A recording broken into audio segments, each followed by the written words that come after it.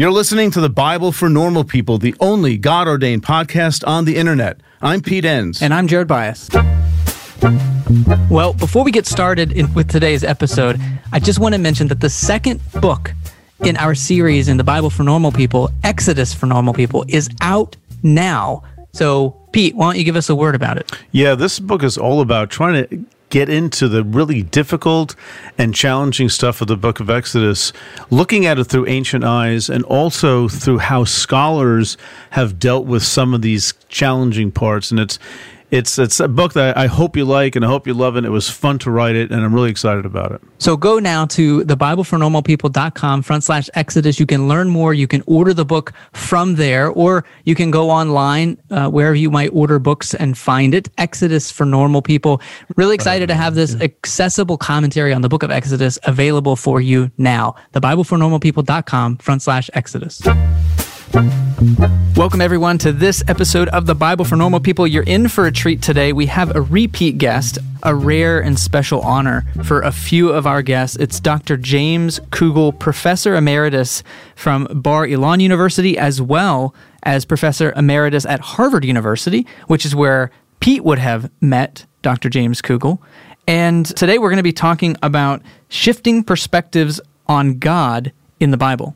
Yeah, this is an issue that's really, if you stop to think about it, this is pretty fundamental, like how God is portrayed in the Bible, and not just how, but like why. Why do people talk about God the way they do in the Bible, which is somewhat diverse, it's varied, it's not just one way. But then, you know, the larger question of why we think about God the way we do and how we sometimes have difficulty connecting with the way God is presented in the Bible. And you know, most people I've run into have a problem with bringing those two things together. And what's really interesting, and we're going to let Kugel tell this the way he wants to tell it, but one of the things that really comes into this that makes it such a sort of a thick and rich discussion is that it's also how we look at ourselves that affects how we look at God. And sometimes it's hard to know the direction of influence, but maybe we don't have to worry about that too much, Jared. I appreciated the conversation because it allows for this evolution of who we are and how that changes how our perspective on God is, and that we see that in the Bible itself, which is something we keep coming back to, is that there is kind of nothing new under the sun, that in the same way, even personally, our views of God shift as we have different views of ourselves and new views of God. We see that in the Bible as well. So I appreciated that perspective in this conversation. All right, let's have this conversation with Dr. James Kugel. We don't really espouse anymore this collective punishment. As Ezekiel says and Jeremiah says, don't say that proverb anymore that the fathers ate unripe fruit and the teeth of the children are set on edge. In other words, the children are being punished for what the fathers did. At a certain point, we stop believing in what's called transgenerational or vicarious punishment. You know, some people enjoy composing their own music, chord by chord, and others are happiest when they come across that one perfect song. Work is not a lot different than that.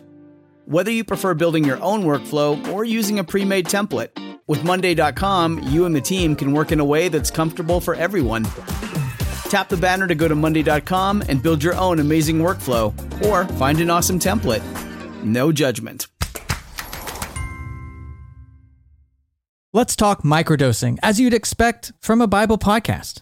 Microdose gummies deliver perfect entry-level doses of THC that help you feel just the right amount of good. And you know, microdose gummies are good for so many things like anxiety, workflow, sleeping, and stuff like that. I mean, Jared, we've had people in our lives that have benefited from this too, not just us. Yeah, I have a family member who regularly uses microdosing for more creative, like recreational time, a time they journal every night, and it's sort of a way to unwind and do the journaling. And that's worked really well for them. Our producer. It's made such a difference, folks. I can't even tell you that. So anyway, and for me as well, microdose gummies help me a lot with anxiety and sleep and just stopping that racing mind at night. And it helps tremendously. I get a good night's sleep. So get 30% off your first order plus free shipping today at microdose.com. Promo code NORMALPEOPLE. It's available nationwide. That's microdose.com, promo code NORMALPEOPLE for 30% off and free shipping. Microdose.com, Promo code NORMALPEOPLE. Well, welcome to the podcast. It's great to have you back again. Well, it's great to be back again. Yes. Jim, we're talking about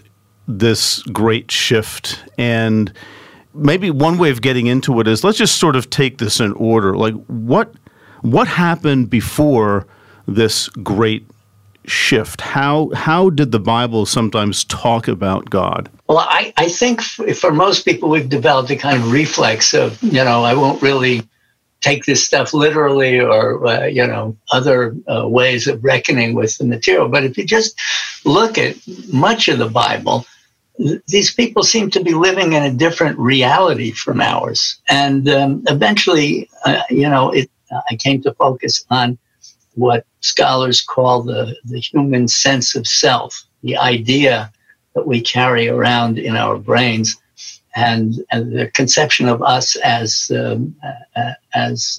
human beings. It's not a universal phenomenon, is what I'm trying to say. People in different places and in different periods have very different ways of conceiving of themselves, and consequently, they perceive things differently. I know this is going to sound like a bit of an apology for our now outdated ways of, but that isn't the point at all. It's really that people have these basic assumptions about what they're capable of doing, how they fit into the world, and those assumptions are not universal. They change from place to place and from time to time. And clearly, in earlier times in ancient Israel, people did perceive things differently. So can you maybe clarify that a little bit? In some ways, what I'm hearing you say is how a culture or society or people conceive of God. You also have to think about how they conceived of themselves, because there is this interrelationship. Of course, in the Protestant tradition, John Calvin makes this point in the first part of his Institute to the Christian Religion. Sort of how we view God depends in some ways on how we view ourselves, and how we view ourselves depends upon how we view God. So there's a shift, is what I'm hearing you say, in the way people perceived themselves, maybe from the time when the earliest traditions and parts of our Bible were written down and passed along, and how it is now. Could you talk about maybe what some of those things, and maybe I'm jumping the gun here, but maybe give people a sense of, how is that different, or how would they have seen it back then that would have had led to a different view of God or perspective of God? Well, I guess it might be, clearer if I just mentioned some of the differences. These really, when I got interested in this subject, I wanted to know what people in other disciplines, other branches of learning in universities know about our sense of self. And one thing that everyone seems to agree on is that it used to be that people thought there was some sort of clearinghouse in the human brain through which all information flows. It was a clearinghouse in the sense not only that they got the information, but there must be some part of the brain where all the sense inputs and memories and all the other things that we seem to be perceiving are put together to make a picture. And Descartes, who was not exactly all that recent, he supposed that the pineal gland was really the site of where all this information came together and was synthesized into a picture. It turns out he was wrong. That gland is mostly responsible for giving us melatonin and putting us to sleep at night. But the idea remained that there was some sort of central part of the brain that put everything together. And now I think most neuroscientists agree that that's an illusion. There isn't any one particular spot nor is there one particular way of conceiving of ourselves. Each society, as I was saying, kind of makes it up as constructs a self that we then embrace, because we're human beings and we start off as kids and we're taught a whole way of understanding the world around us. So that, in a way, begs the question: why is it that people stopped thinking about themselves and started thinking differently? I'm afraid I don't have an answer for why, but I think the Bible is full of evidence of this great shift taking place. At first, human beings used to think of themselves more in collective terms than as individuals. And now we are very much individuals. But, in the Bible, for example, we're told that God will punish people for not only whatever wrong they did, but for their whole family or some other group of people with whom they're associated.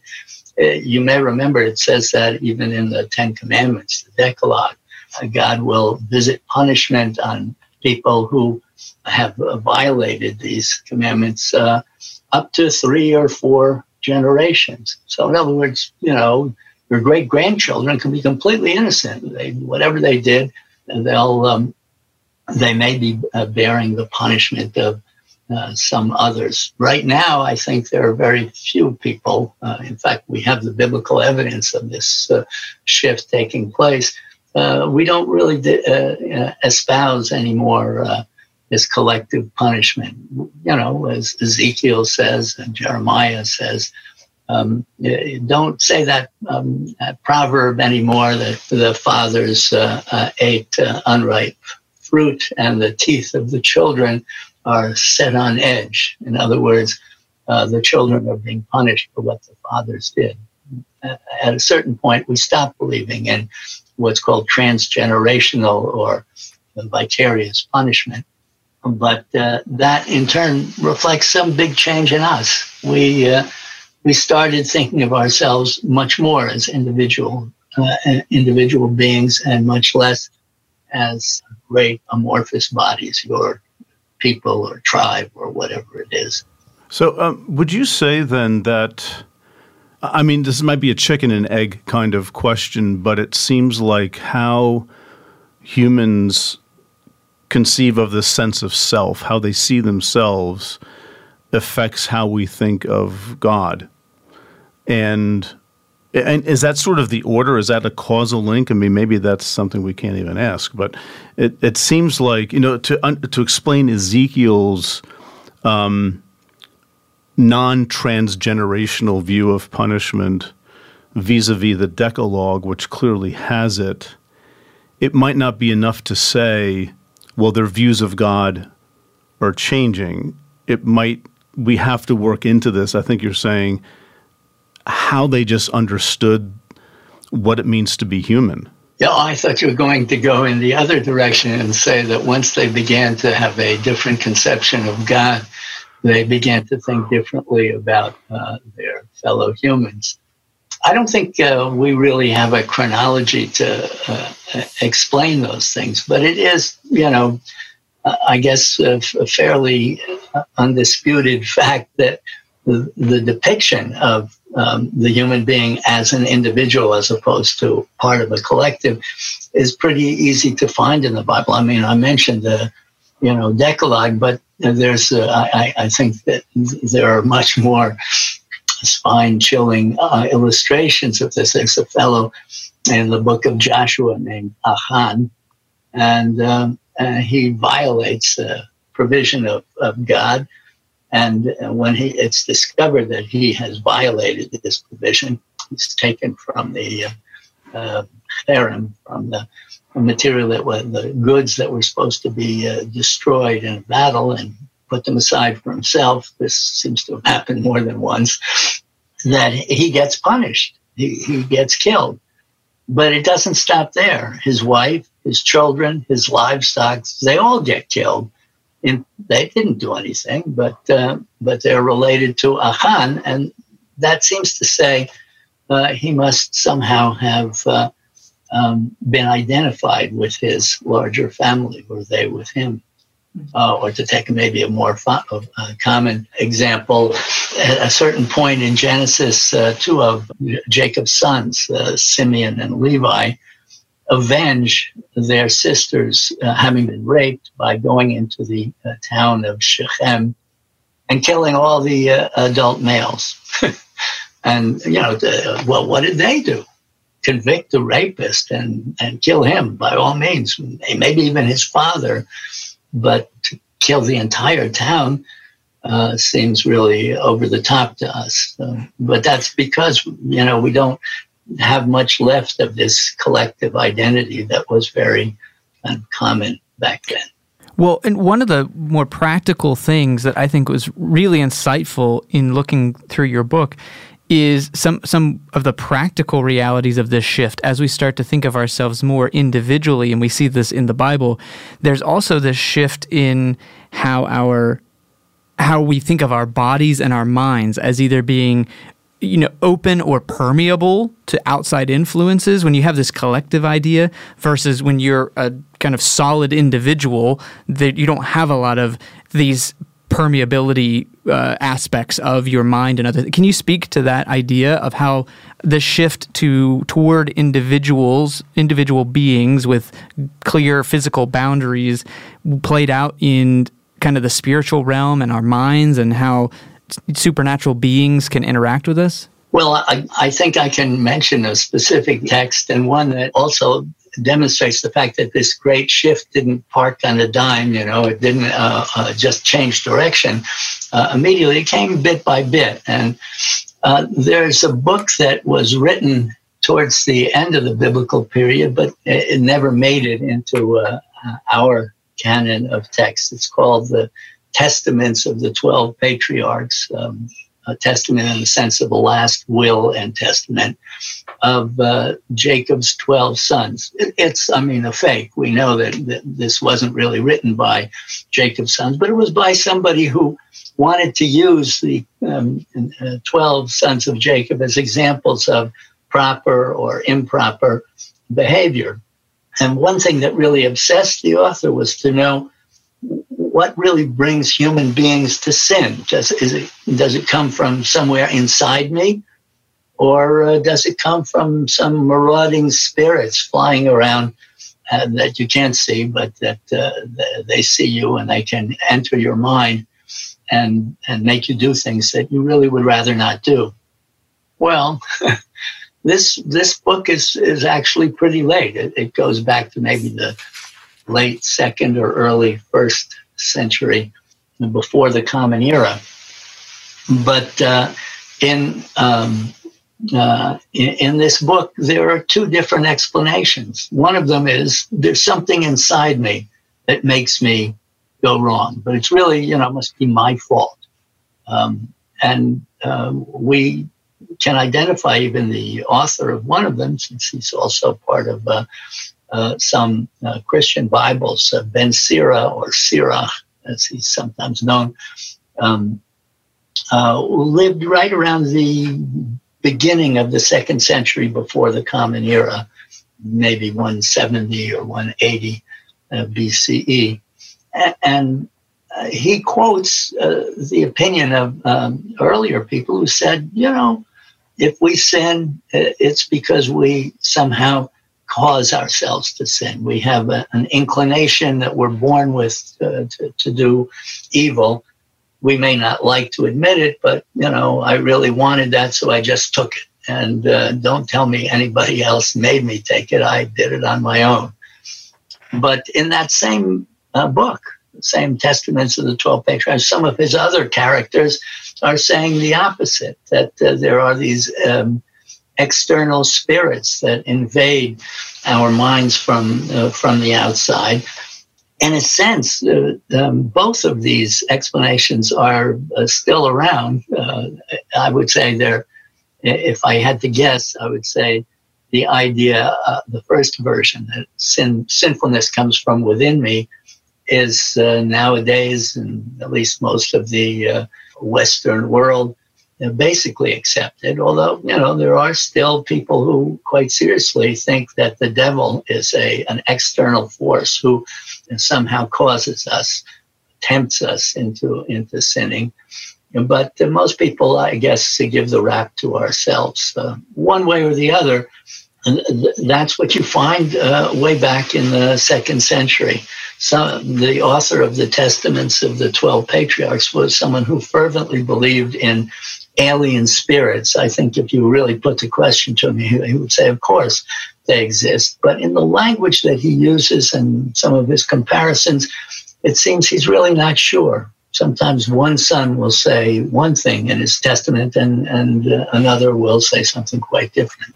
So are we at a period of like transition here historically? Is this, this is during the... us, nowadays, or? No, us humans. Yeah. Looking at the Testament of the 12 Patriarchs, are we at a point there historically in this Hellenistic period, perhaps, of we're seeing the shift happen? Is that what's happening here? I think that's a very good way to put it. I think maybe your answer suggested that it had to do with Hellenization, with the triumph of Greek military and culture over a number of its neighbors, including the people of Israel.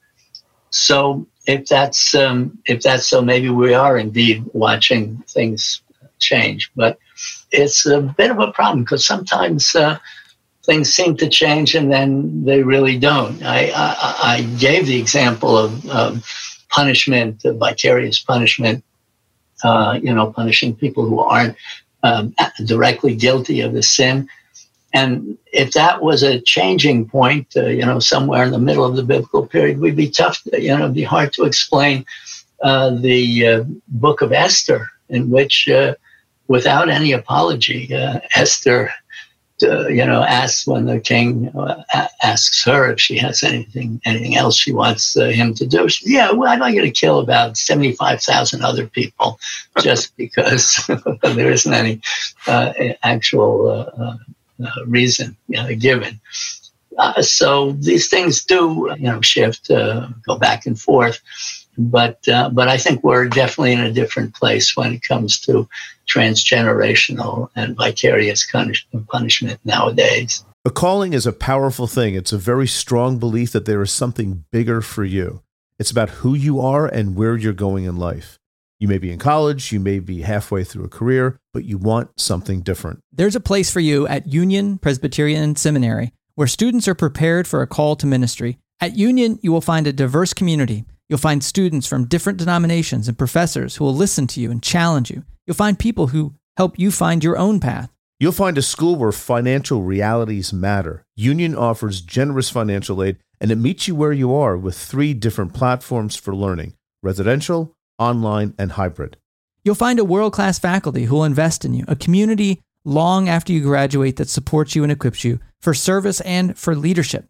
Safwat Marzouk, who has been on the podcast here on the Bible for Normal People, is a faculty at Union Presbyterian Seminary and is slated to write one of our upcoming commentaries. It's no secret, if you're a listener to the podcast, how much P and I have relied on our seminary education and how much that has shaped our view of the world and all of our work here at the Bible for Normal People. It's your call. Respond with Union Presbyterian Seminary. To learn more, go to upsem.edu or email admissions@upsem.edu. Did you know Fast Growing Trees is the biggest online nursery in the U.S. with more than 10,000 different kinds of plants and over 2 million happy customers in the U.S.? They have everything you could possibly want, like fruit trees, palm trees, evergreens, houseplants, and so much more. Whatever you're interested in, they have it for you. Find the perfect fit for your climate and space. Fast Growing Trees makes it easy to order online, and your plants are shipped directly to your door in 1 to 2 days. And along with their 30-day Alive and Thrive guarantee, they offer free plant consultation forever. I was worried about talking about fast-growing trees on here because I'm not a green thumb, but then I realized that probably makes me the perfect candidate to be able to talk about this. I loved the website. It was so easy. It was searchable by region. And then the experts who are there to help you make the decisions lowers the anxiety around something I don't typically know a lot about, but it was a really good experience. This spring, they have the best deals online, up to half off on selected plants and other deals. And listeners to our show get an additional 15% off their first purchase when using the code NORMALPEOPLE at checkout. That's an additional 15% off at fastgrowingtrees.com using the code NORMALPEOPLE at checkout. Fastgrowingtrees.com, code NORMALPEOPLE. Offer is valid for a limited time. Terms and conditions may apply. Yeah, it's hard to, and we should not give into the temptation to find sort of a clear evolutionary development or some such thing in the biblical stories themselves, because it's sort of as fits and starts, and some things maybe catch on, and then people are idiosyncratic, even in the Bible. They have ways of thinking about things that not everyone agrees with, even in the same period, I guess. Okay, before we go too far afield with this, can we just back up and help us understand what maybe the prophetic voice or the prophetic literature, how that contributes to this discussion of how people perceived of the reality of God? Well, I've always thought that it's instructive to look at other cultures, because there are some things that cross over pretty easily. Ancient Greek literature, specifically Homer, the poet begins his poem by what's now called, rather in sanitary language, the invocation of the muse. But Homer starts off not by invoking the muse, but he's just asking for help. I want to tell this story, but I really can't tell it on my own. I just don't have the tools or the ability. You have to inspire me. And so he calls on the appropriate muse, and that's how he starts off. Sometimes I admit these things come to be a cliche. Maybe even in those days, or a little bit later, a lot later, in Latin, you have, Virgil invoking the muse. But I think even back then, you needed help to be a poet. I think if you actually talk to some real poets nowadays, they might say the same thing. I remember a conversation once with a now departed Israeli poet, Yuda Amichai, and he said, well, I don't really know about actually being inspired, but what happens to me, he said, is I have to be given the first line of the poem, and after that I can write it on my own. And I think poetic inspiration is something rather akin to prophetic inspiration. In fact, it's sort of interesting to think about how biblical poets, biblical prophets, seem to write in what we would call verse. They have their measured sentences that give you that sense that the whole thing is being spoken in verse. The lines are pretty much the same length, though they don't quite match anybody's formula. And they also invoke God and ask for his help to say this or that. So in a sense, biblical prophets are rather like poets, not altogether the same, but there is a definite similarity. Okay, so I want to go back to talking about, we have this great shift of how people conceive of themselves from permeable collective senses of self to more boundaried, we're individuals. But we hinted at this a minute ago in terms of influence maybe of Hellenism, but when did this happen and what caused it? You mean from us to have that collective sense, to have this great shift? Yeah. Well, I actually like the word shift as opposed to change, because shift seems a little bit vaguer, and what I was trying to suggest is that it moves one step forward and maybe half a step back.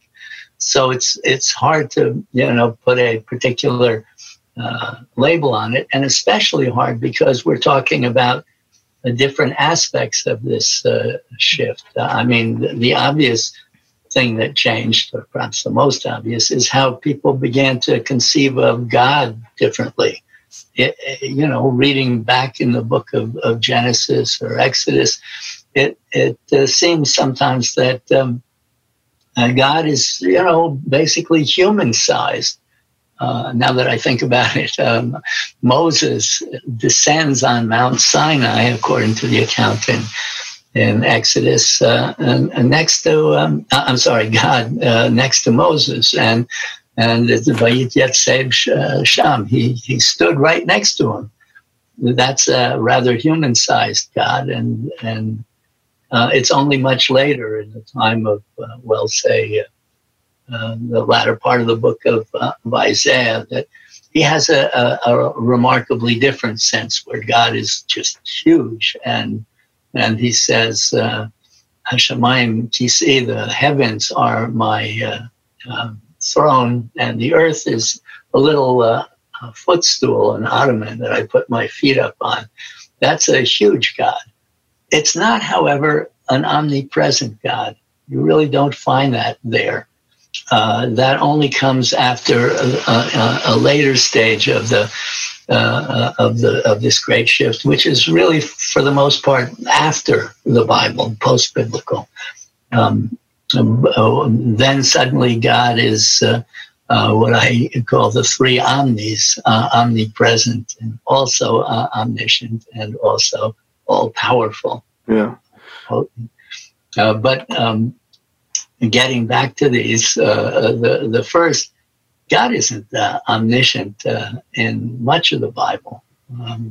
To take, I don't know, this may be an extreme example, but, there's the story of Cain and Abel, and God somehow doesn't know where Abel has gone after Cain has murdered him and buried him in the ground.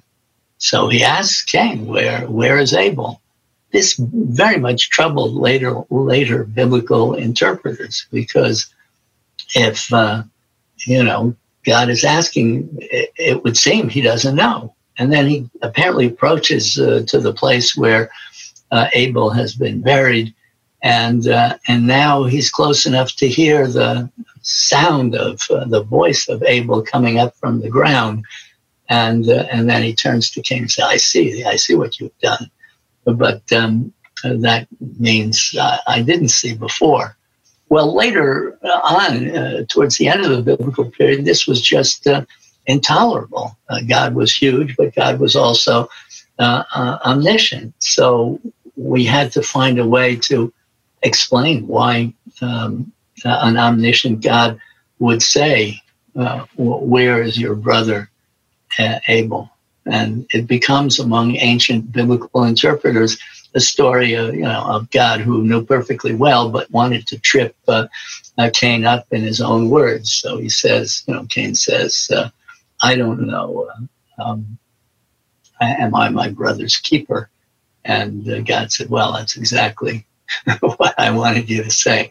Now you have to understand what the depth of your depravity in killing your own brother.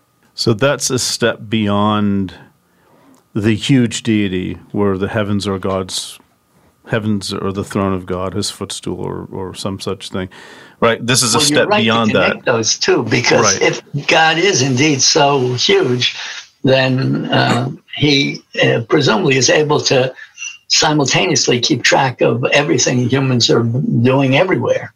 Well, let me ask a question that I think is going to come up in some people's minds about this, and they may be quick to point out, listen, Jim, at the very beginning of the Bible, you have this huge deity in Genesis chapter 1 who's sort of a cosmic button pusher and makes everything. I mean, I think there's a historical, critical explanation for that, but why don't you give yours, if whatever that may be, because it sort of begins with a huge God, and then we get to the God of the Adam and Eve story and of Cain and Abel, where God's basically figuring things out. He's plan A doesn't work. Let's make animals to give Adam some companionship. Well, that's a bust. I know what I'll do. I'll put him to sleep. I'll take his side. I'll make a woman. And Adam wakes up and he goes, finally, you got it right now. This at last is bone of my bone and flesh of my flesh.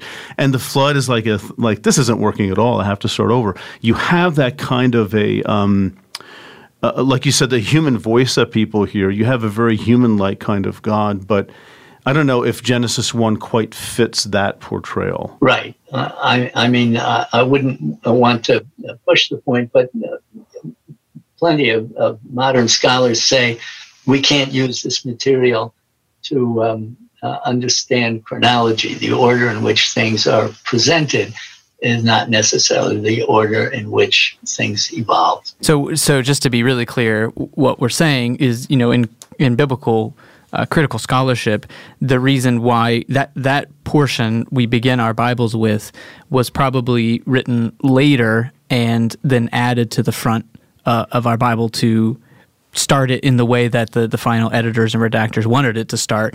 But you do see that distinction in this distant big God at the beginning in those two creation stories there in the second chapter. When it seems like we're starting over, we're getting maybe an older portrayal of God as one who's more human-like and smaller. And so we have to make sure we take into account the editing of the text and not try to read it chronological. And when we do that, based on what critical scholars have concluded, it actually kind of fits your thesis here of this evolving depiction of who God is and how big God is and how human-like God is. Is that a fair way of summarizing that? I won't object to your formulation, but what I guess I'd say is when I read that chapter 1 of Genesis, it seems to me more and more that it's not really about the creation of the world so much as it's about the Sabbath.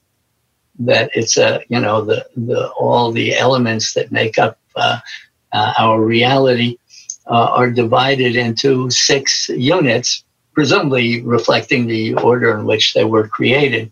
But all the better to say, at the end, God rested on the 7th day, and so should you. Okay, so let's go back, though, to this idea of because I think that'll be new for people to say, go back into your Bible. We don't see really an omnipotent, omnipresent, omniscient God. That comes later and is post-biblical. And I really appreciate what you said about this Isaiah passage, because it seems to be, as Pete was saying, it seems to be a transition moment where we have a very human-like God, and then we get this big, outsized sort of God, and then that God gets even more powerful and big in the post-biblical world. Is that kind of the evolution as you see it? Well, yes, but I think I would also say, and I guess philosophers are not unfamiliar with this problem, that a God who is everywhere is also, in some sense, nowhere. You can't enter into his presence because he's already been there. So I think people have wrestled with the implications of this omnipresent God. One thing you do find, again, in post-biblical texts, but pretty close to the end of biblical times, is that there are various angels whose job it is to patrol around all of humanity and the whole world, and then report back to this omnipresent God. And that way you can sort of balance the implications of his omnipresence with a reality that really seems to undercut it. So that would be one of my turning points anyway. So a reality we experience, which we don't really experience this omnipresent God. There's sort of a gap between what we think God is like and the fact that we don't experience God that way. We might believe it, but we don't really feel it. And that's a very different kind of thing than God is sort of up there and out there someplace and makes cameo appearances who knows when. That's a little bit easier to stomach, so to speak, than a God who's all-knowing and, well, it gets us to the problem of evil, which we're not going to get into here, but God's, knows everything and is all-powerful, but we don't experience that way, which I think could bring us, even if we touch on it just briefly, on just the nature of prayer and how that might have changed with respect to how people were perceiving God. Well, yeah, I think prayer is one of the areas that most clearly reflects this shift. Back in the olden days, the pre-shift text that we have, prayer is, pretty much a cry for help, or if help has come, then the offering of thanks. But, as time went on and people became individuals, it's striking that at the same time, God became more distant. People could call on God for help, but really for the first time in the development of Israelite religion, you have people who aren't praying to ask for anything in particular. They are, as the common idiom says now, in search of God. He's more remote, and sometimes just somehow establishing contact with this remote God is all a person could ask for or want. So we develop prayers, again, just after the close of the biblical period, where people get up in the morning and pray. They don't have requests for anything. They just want to thank God for bringing up the sun and starting a new day for us. And sometimes prayers on the other end of things too, when we're about to go to sleep, and people will pray to have a peaceful sleep and be able to thank God the next morning, or indeed to thank God now as the day ends. So this is quite a different reality. Prayers are often associated, not exclusively, but they're associated with worship in a temple. This is a place where a God, because I'm not speaking just about Israel now, but everyone from the ancient Near East and beyond, they have a temple because the God is supposed to inhabit that. And if you wanted to, and you could afford to, you could arrange to request things of this God. You can always cry out and hope for help, but actually, in some Babylonian texts, it's clear that you could actually send what scholars call letter prayers to deposit in the temple of the god, and presumably over breakfast or something, he would scan whatever the request of that you've submitted, and maybe you might grant it. In fact, at least one scholar has pointed to a kind of hierarchy of prayer interventions, where if you really wanted to make sure that the deity got the message, you could submit along with your letter some sort of favor, a knife or other tool that might be useful, in the hope that the deity would find this useful and keep your request in mind.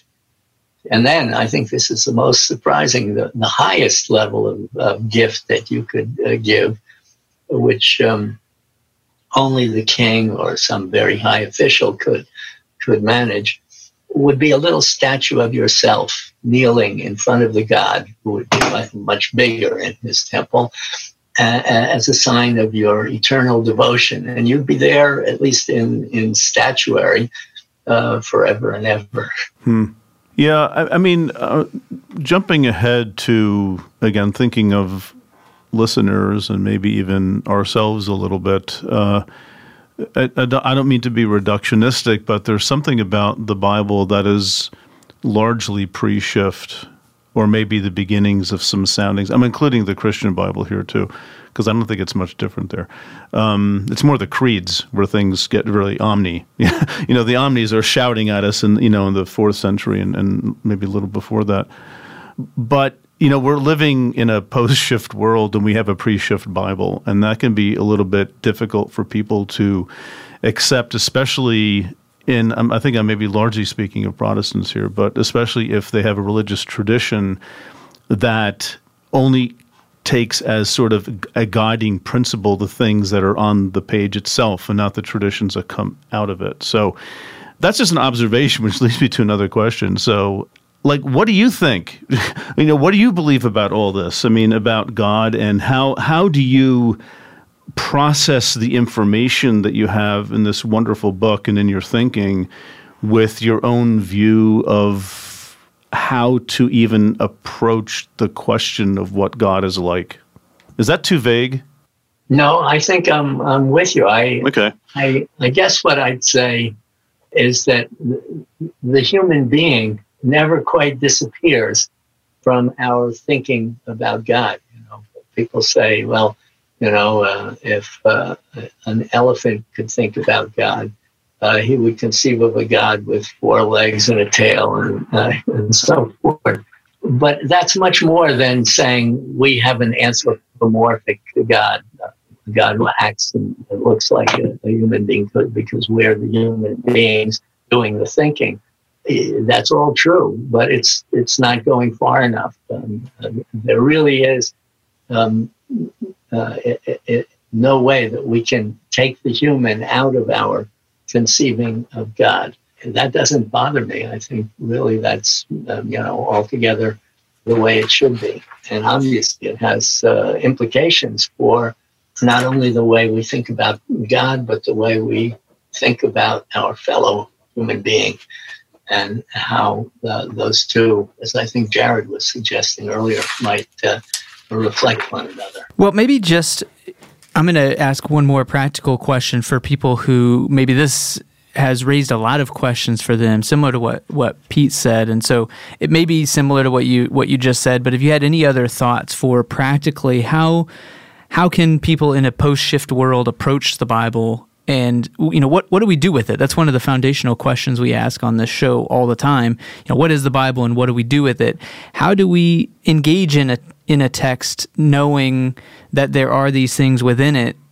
What have you found as helpful ways for people to continue to engage in the Bible in a way that engages them where they are, which is kind of in this post-shift way of thinking? Well, I think that the thing that I suggested before, just before your question, somehow anticipates my answer. I think the way that it becomes a kind of sectarian question. So I can say Jews have this notion that their day is organized into mitzvot, into acts of things that God has ordered. You get up in the morning and, you put on your shoes in a certain way and you utter these blessings that are really directed to God, thanking God for, bringing us back to consciousness again and so forth. And religious Jews do this. And then you go off and you go to the synagogue and as a community, you pray together for 45 minutes or so, and then you go home and you have your breakfast, which of course won't involve mixing meat and milk or any of these forbidden animals like a ham sandwich, and so on and so forth. So these are all acts of fealty, of obedience to God, and a way of coming close to God. I don't mean to say that in a way that excludes other religions, but it's done a bit differently. So in all these ways, I think, the whole matter is predicated on what you want. And I think that most human beings, although it's maybe a little frightening, they do want to somehow know how to come close to God. And that can express itself in what we would say is a social program. And prayer doesn't need to be, the same thing that you pray day after day, but a rather heartfelt, different each day sort of prayer. So, religions differ on those things, but I think underlying them has to always be this desire to come close to God. Yeah, and I appreciate that because it does fit with some of the lines of thinking that we've had on the podcast, where what we see in the Bible is a group of people wrestling with the divine, which is in a lot of ways beyond our comprehension, and it's challenging to sort of fit it into our categories of thinking and ways of being, and that shifts over time. So I appreciate you saying the sectarian way, because our tradition and our own experiences inform the language we use when we talk about God, the practices we have when we're talking to God or in devotion to God. And that's an important part that we, in my tradition, we would want to try to strip all of that away and get to just the facts. But when we're talking about God, that is a challenging thing to do. And so it's important that we cultivate these traditions and practices in various ways as we try to talk about God. And the Bible models that for us. Well, that's all true. But I would say, this is my own particular obsession. It isn't always, or even so much, what the Bible itself says, but what the people who first interpreted and put a certain spin on these texts said.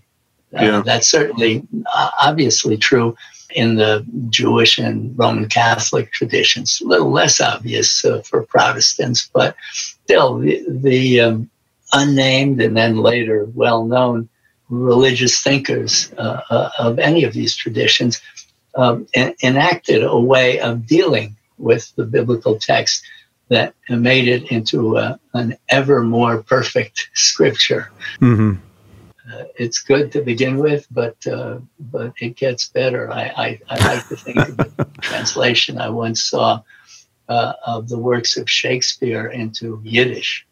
And on the front page, it said that, in Yiddish, it said these are the works of William Shakespeare, vertauscht und verbessert, which means in Yiddish, put into Yiddish and improve. Yeah, right. And that's the way I like to think about ancient interpretations of the Bible. Yeah, I mean, we don't mean this as sort of a cheap commercial, but it really is interesting how this episode and our previous episode, they mesh together. They're not unrelated. So everyone go listen to whatever episode number that is. Google it. You'll find on your own. So one last thing. You end your book with, I think, just a beautiful illustration from Flannery O'Connor.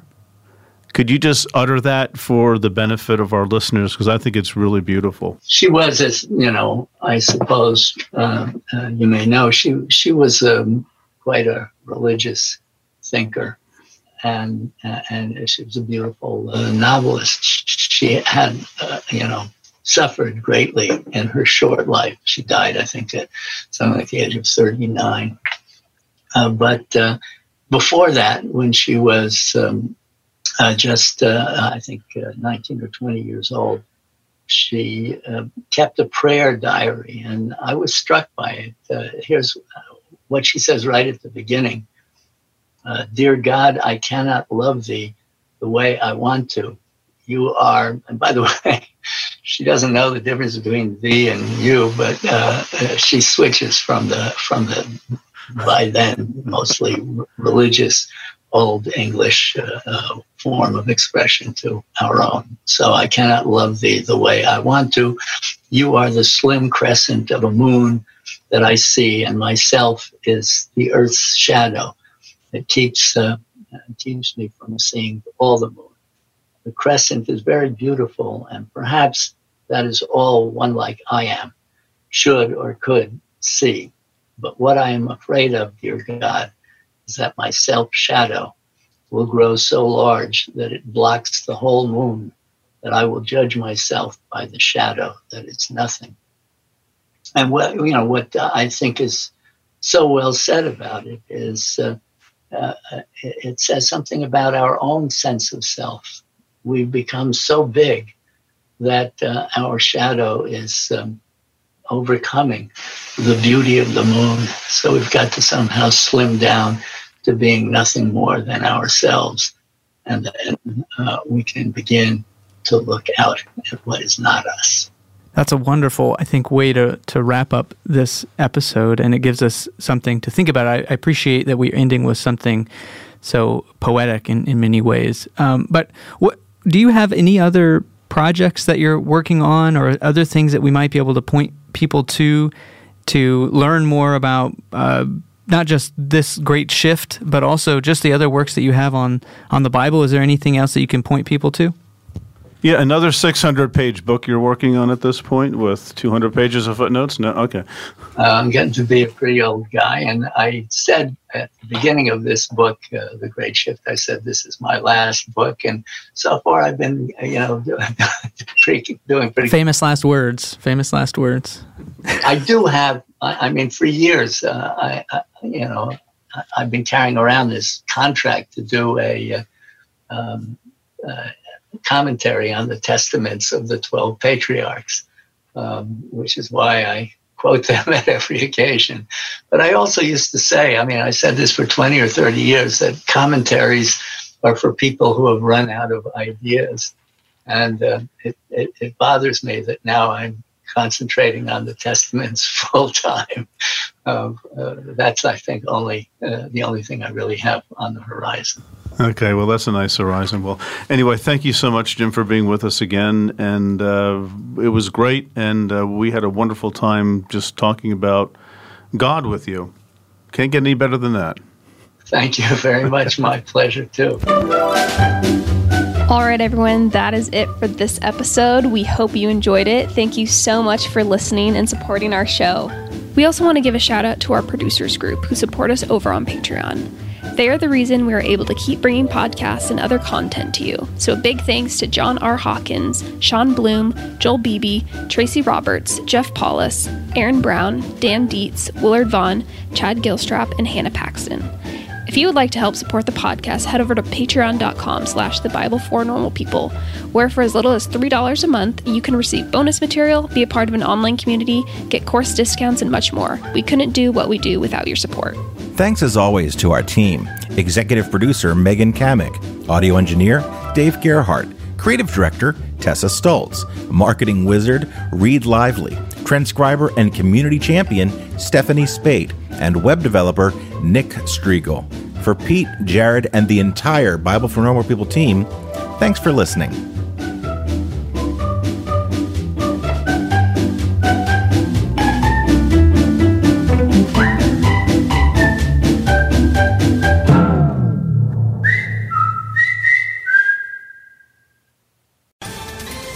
Ohio, ready for some quick mental health facts? Let's go. Nearly 2 million Ohioans live with a mental health condition. In the U.S., more than 50% of people will be diagnosed with a mental illness in their lifetime. Depression is a leading cause of disability worldwide. So why are some of us still stigmatizing people living with a mental health condition when we know all of this? Let's listen to the facts and beat the stigma. Ohio, challenge what you know about mental health at beatthestigma.org.